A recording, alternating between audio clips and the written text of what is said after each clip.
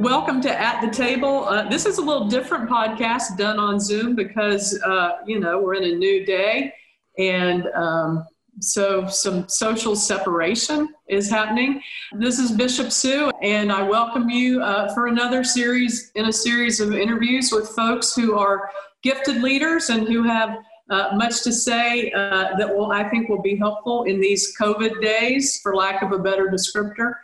Today, I'm delighted to welcome to At the Table the Reverend Dr. Bill Britt, who is the pastor down at Peachtree Road. But I also remind you that he has not always been the pastor of Peachtree Road, and all of us have had many ministry settings of all sizes in different places. And so I asked Bill, when he responds today, as we talk about stewardship and mission in these days, to think about his other settings as well. I realize now, I look back on earlier churches I served, and I think, man, I could have led them so much better with what I've learned along the way. But I'm always thinking back to those settings and how in many ways they're the same but different concerns, different size, different locations, and how ministry is incredibly contextual. And so I've asked Bill to respond with thinking about all the contexts he's been in ministry in, and I welcome him today. Thanks for taking some time to do this, Bill, because I know you've got a lot on your plate. Thank you. Glad to be here. What are your thoughts on stewardship? You know, I hear doom and gloom. I hear different perspectives, but what's your take on how to approach stewardship of the church in days where folks feel anxious and clearly the economy is threatened in many different ways and different people are affected in different ways? But what are you finding and how are you approaching it? My approach has, and I go back to my seminary days when I was at Candler School of Theology. My professor was Ken Callahan. He was my church administration professor, and he had a very profound impact on my ministry, and it's continued to this day. I probably talk to him a couple of times a year, even through these 30 years that I've been out of seminary, but or now 40 years out of seminary. Ken Callahan used to always say to us, there's never enough money for the church, but there's always enough money for the mission. Mm-hmm. And he held those two in tension. There was never enough money that we felt like we were comfortable, we were set, but there was always enough for the need of the ministry, the mission of the church that was at hand. And I think that's true in any size church. There's never enough in a large membership church. There's never enough in a small membership church. But there's always enough because of the generosity in the hearts of the people for human need. And so people will respond to that human need. And so my approach to stewardship during times like this is to understand that there's not going to be enough money for us to be set, for us to be secure, for us to be certain. There's no guarantee, but there is enough money for today. There's enough money for the mission, for the ministry to help people today. People are glad to share. People are glad to give because their tendency, it's in their DNA to be generous, to be supportive and compassionate, and they'll give out of their compassion. So that has always sort of colored what I've thought about stewardship. Mm-hmm. When I think the other lesson that he taught me was that there are 6 sources of giving. In early in my days, and even to this day, I tend to get caught up on just a couple of them. Operating budget, what people have pledged and what they give, and the offering plate Sunday after Sunday. That's the primary focus. And then every 4 or 5, 6 years, you do a capital campaign and you think about those two. And he would say, yeah, but there are 4 other sources of giving that you can find, and people are glad to respond. And I have, over the years, have come to see the wisdom of that. It's when there's a disaster or tornado in Tennessee, or a hurricane that rips through the Gulf Coast, and you walk in on Sunday and you just announce, yesterday there was a tornado in Tennessee, we're taking up an offering for UMCOR today. And people reach into their pockets. They had no intention that they were going to do that day. And they give very generously towards that. That's spontaneous. We at Peachtree Road have gotten to where we've taken advantage of major Sundays like Easter, Christmas Eve, and we take up an offering for a particular mission on Christmas Eve. It's for water filters in Kenya. On Easter, we take up an offering towards some of our ministry partners in the Buckhead, Atlanta, Greater Atlanta community. And Bishop, those offerings are extremely generous, and they make a huge difference. You know, special plan giving. We support the Mother's Day offering. We support Murphy Harpst. We have speakers who come in and tell us about those, and then we take up an offering. And they're, and people know that's coming up. They know Mother's Day is coming up, and so they're getting ready to give that offering. And then the one that we're doing right now, I decided not to let a crisis go to waste. COVID relief. We've designated a COVID relief fund that we're doing for this year. And when I call it's a COVID fund, but it's not mission. It's how are we going to secure the future of the church, because we're going to have a shortfall in giving. Our church is not immune to the layoffs. We're not immune to the unemployment rate and people's portfolios dropping. In fact, we're going to be really susceptible to it at the end of the year. So many people give out of stock. And when the market is way down, we feel that, because 30% of our income comes in November and December. And if November and December are not good, it won't be good. And so we're doing a campaign, and we're inviting our 200 of our families to be the advanced team.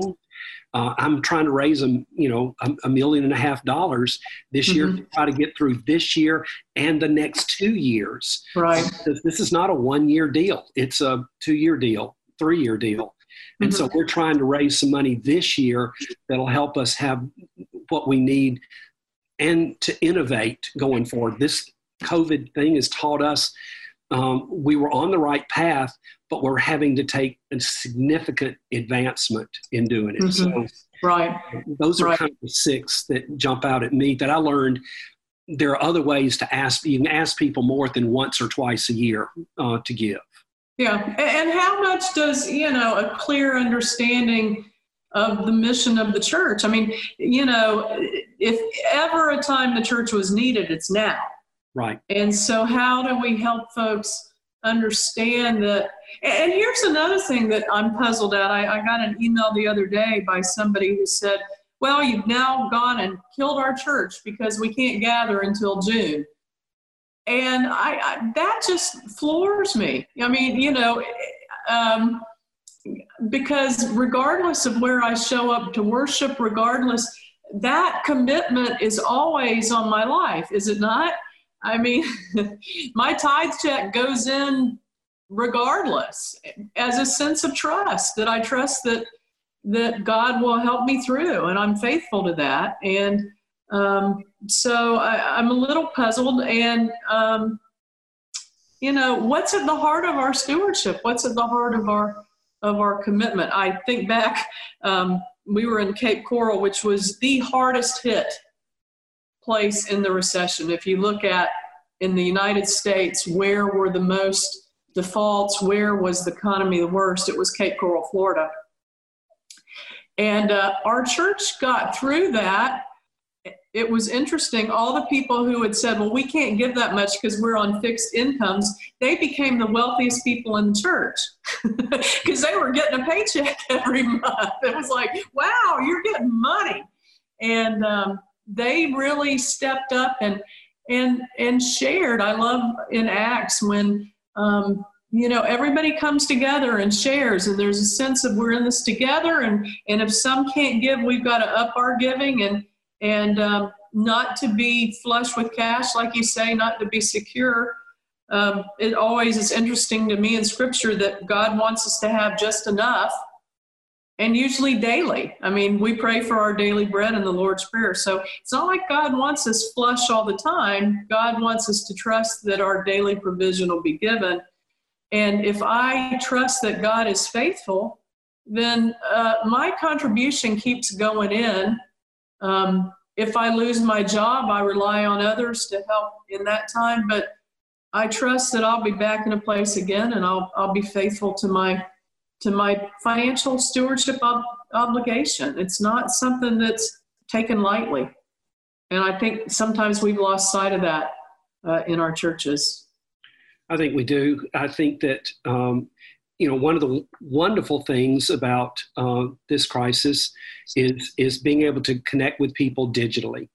And what we've tried to do at our church is offering the services online. We do them live, and we do them at the time of worship. And so it's happening the moment that people are tuning in.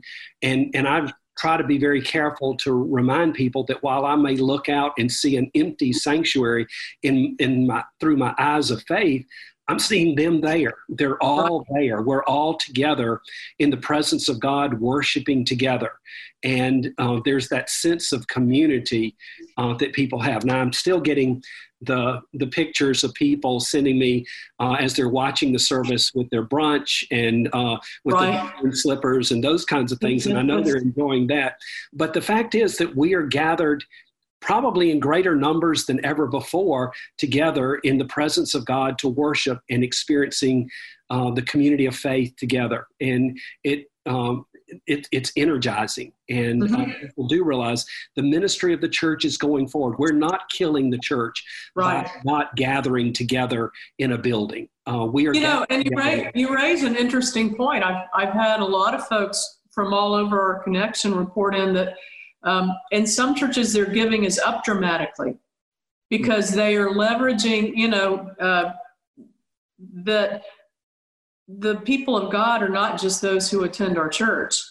And that a lot of times we've seen the viewership on the digital feed higher than average worship attendance. And I think back to the years I wasn't in the church and I was practicing law and I had a lot of disposable income. I just wanted somebody to ask me for it and to show me a good way to use it. And I think there are a lot of people out there who may not have ever linked into organized religion or any church, but they have a tremendous heart and a sense of doing the right thing and giving to something that's valuable. And I think that's what we're tapping into with some of our online viewing, that there are folks of goodwill who live all around us, who are all through our community, who, if the need is presented, just need a place to give. That's why on my social media, when I do something, like Action Ministries or any group that I'm trying to support, I'm amazed at who gives.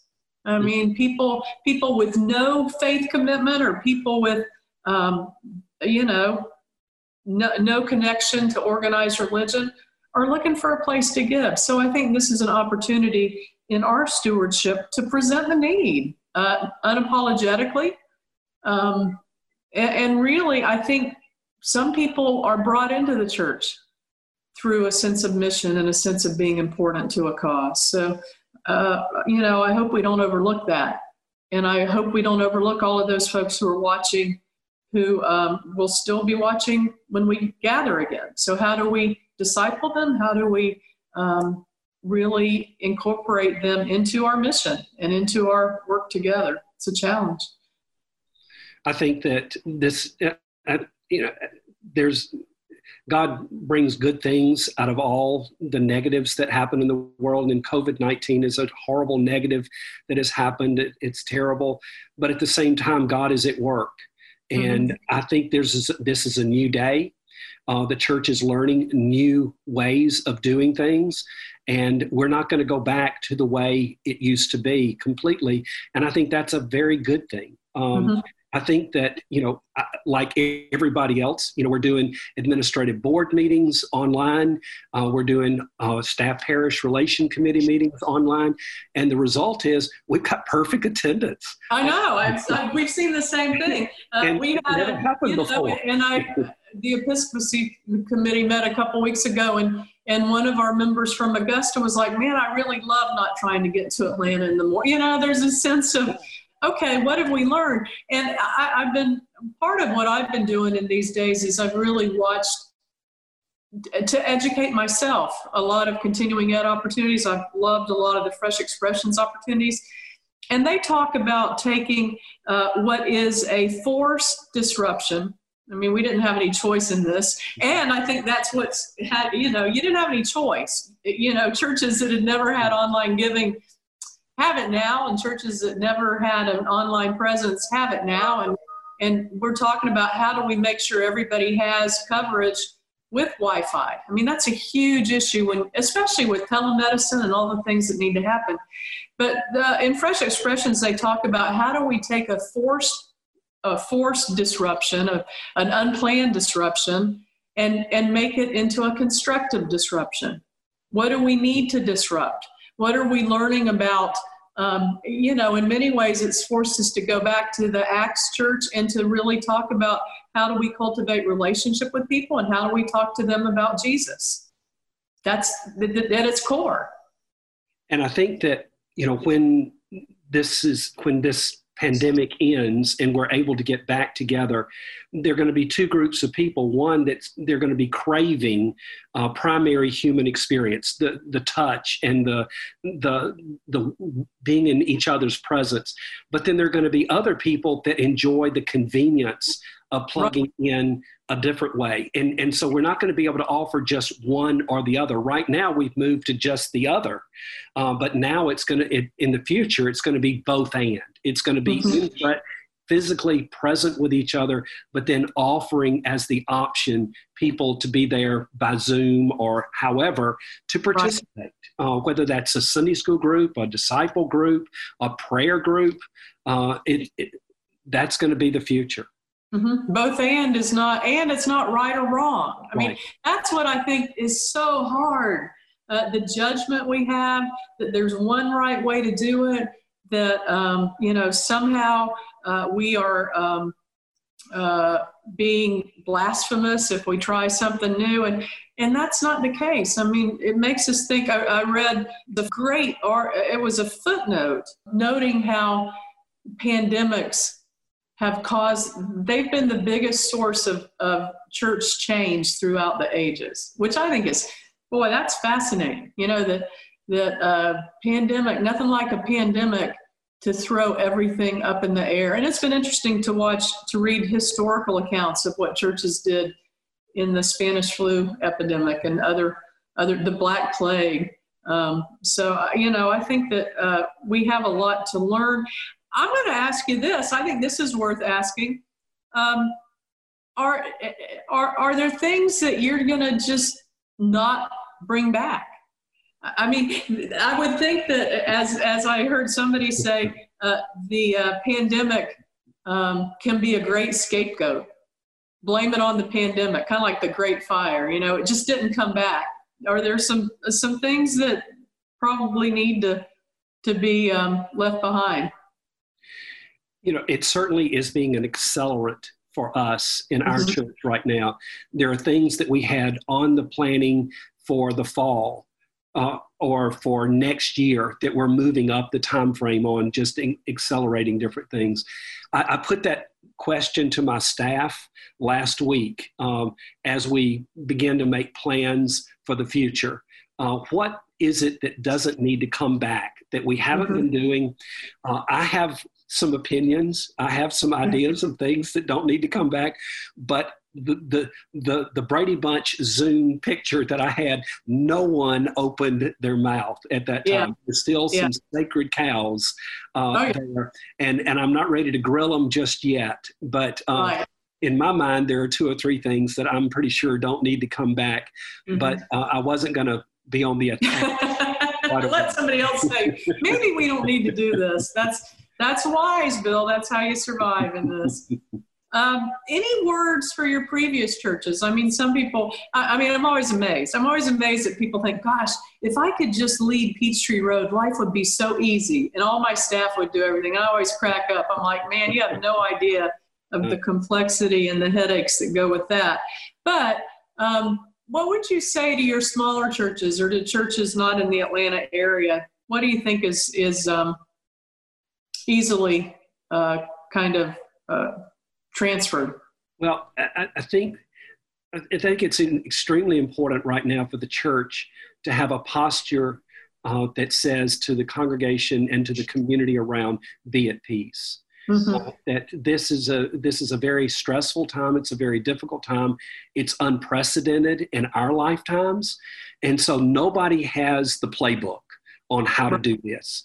Nobody, not those in politics, those that are epidemic experts, they're trying to chart the best course of action. And I think the church can be a place that says, in the midst of this, God is with us, and God will see us through. And that I think that the church can continue to be that source of hope, can be a source of light for others. I said this to my staff a couple of weeks ago, and I would say it to every staff if I could go back in time, and to every congregation in my ministry, that looking back on it, I realized that World War II and the Depression really shaped a whole generation of people. They were people that were given a tough row to hoe, and yet they pulled together, they leaned on their faith, and they stepped up, they rose up, and they met every challenge in those days during the Depression, during the World War II, and that went on for 15 years. And the sacrifices that they made, and they, looking back in history, they seem to have almost been energized by it. They felt called to that time, and they met that occasion. I wonder. And we call them the greatest generation. I wonder if this time is the challenge for our generation. I wonder if this is what is here for us. And if it is, I think that we're ready to rise to the occasion. I think we're going to meet every challenge. And I think, in the words of Churchill, this will be our finest hour. I think that our generations in the future will look back and say they met that challenge with faith and with hope and with love, and their actions were led by the Holy Spirit. And we came to a new day and they will stand on our shoulders because of decisions we made now. Right. And what a great theological statement we can make about, we are all part of community, that this is not a solo dog game. I think when it comes to leadership, I know you are not leading alone. You have people who you consult and speak into. I hope that leaders in this time are easy on themselves, because there's not a playbook. Like you say, it's all uncertain. Even our my favorite medical expert says, you want an expert who says, I don't know, this is uncertain.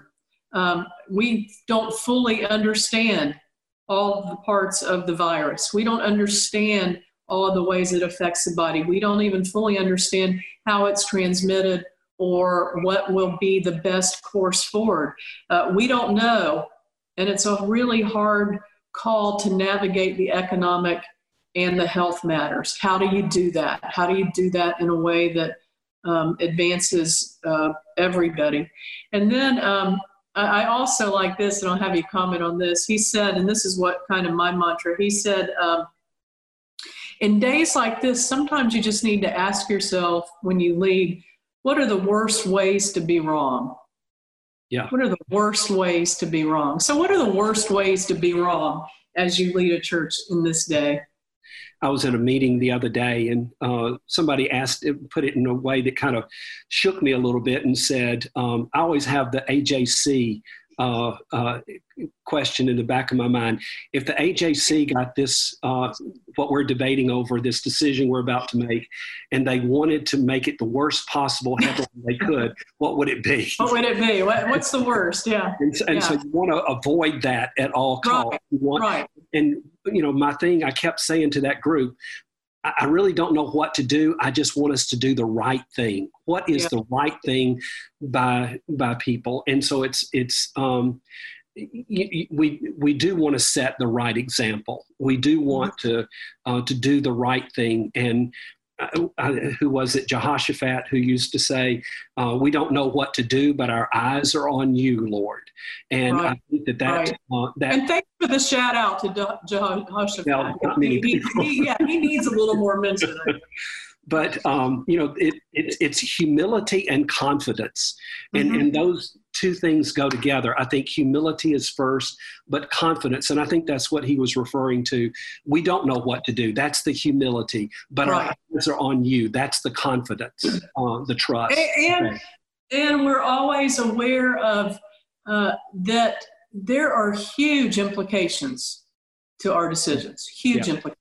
In some ways, matters of life and death, whether it's economic or physical. And so I don't think anything in our history as pastors prepared us for this. And so how do we learn from each other? And so I guess my final word is, who speaks into your life, and how do you navigate difficult calls and difficult situations? I'll say this, and I learned when I was a young associate minister. I saw I had a group. There were a group of senior ministers that had associates, and they would go off and have lunch together, and they would bring the associates every now and then, and we would sit at the children's table and talk with each other. They did their thing, and it was people that were my age, and we decided that we wanted to stay a group. And so for once a month for over 30 years, we've been getting together for lunch, and we share each other's woes, each other's burdens. We cry with each other when we're crying. We laugh with each other when we're laughing. And it's a group that we stay in touch, and we talk quite regularly, not just monthly lunch. And we've done that all these years. And as a result, I don't feel alone in this thing. And that's the ones that I worry about, that they might feel alone in this. It's all on them. This group, we're calling each other, and we all have networks, and we're calling each other and saying, how are you handling this? Right. What are you doing to get through? What is your church's plan? What are your challenges?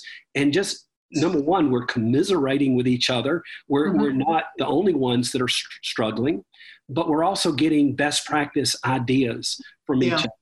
And that over my ministry has made all the difference. And when I was on the board of ministry, that's what I would always say to new ministers coming in. Find a peer group, a group of peers that you can relate to, and so that you won't be alone when times are tough. Yeah, and I think, I've had a group for 23 years, and same thing. And we're doing Zoom calls like crazy now. And it's funny, somebody took a screenshot of us both looking as devastated as you can look, as down as you can look, and then another screenshot of us just laughing, rolling on the ground laughing. So I think that there is, and I think part of it too is to just reach out to others, That's what you guys did. And I think that most people will find that people are far more receptive to that than they would think. So spiritual disciplines, you want to talk about that? I think that's another way that we... Absolutely. You've got to have a prayer, your prayer life. This is the time. I don't know that I prayed more before than I have during this time. And it's a life link, I think, that energizes, and it's those times going for those walks and prayer walking is what I call it. And, and it's both exercise as well as that. You've got to attend to all the ordinances of God. I think was the way Wesley put it. Yeah. Well, I appreciate your leadership at Peachtree Road, but throughout the years, I appreciate your time, taking some time and just reflecting with me on what stewardship and mission, how the focus shifts but stays the same. I think a solid grounding of a church in stewardship and mission will take it through most times. And so I thank you again, and blessings on you as you lead Peachtree Road and all the folks there. And also, I think, didn't you tell me that your church has taken this opportunity to call through its whole roll twice? Yes, we're beginning to start the third round, but it's shut-ins get called every week. Senior adults are being called every other week, and then we've got volunteers in the church as well as staff and so forth. We've got about 150 to 200 people involved in calling everybody in the church. So we're getting ready to do our third round of that. It's just, how are you doing? Is there anything new to help? Well, and part of it is divide and conquer, put everybody to work so you don't have to do all of it. There's no way you can. No. So, and what you learn, I mean, that's how I guess you assess the needs and what the heartbreak is, and where are people in all this, and how does your ministry need to move so that addresses the major needs of the people both in and outside the church. So I am impressed with that. I appreciate that. And thanks again, Bill. Thank you, Bishop. Appreciate your leadership in North Georgia. We're grateful. Well, it's most of the time joyful, and certainly, I guess I do sense every day, like you do, that nobody's ever had to do it like this before, and every day is a different challenge, and we're making history as we go along in many ways. So hopefully history will be kind to us, and hopefully the AJC won't have horrible headlines about us any day soon. So Thank you much. Take care, Bill. Thanks a lot. Okay. Yep. Bye-bye. Bye-bye.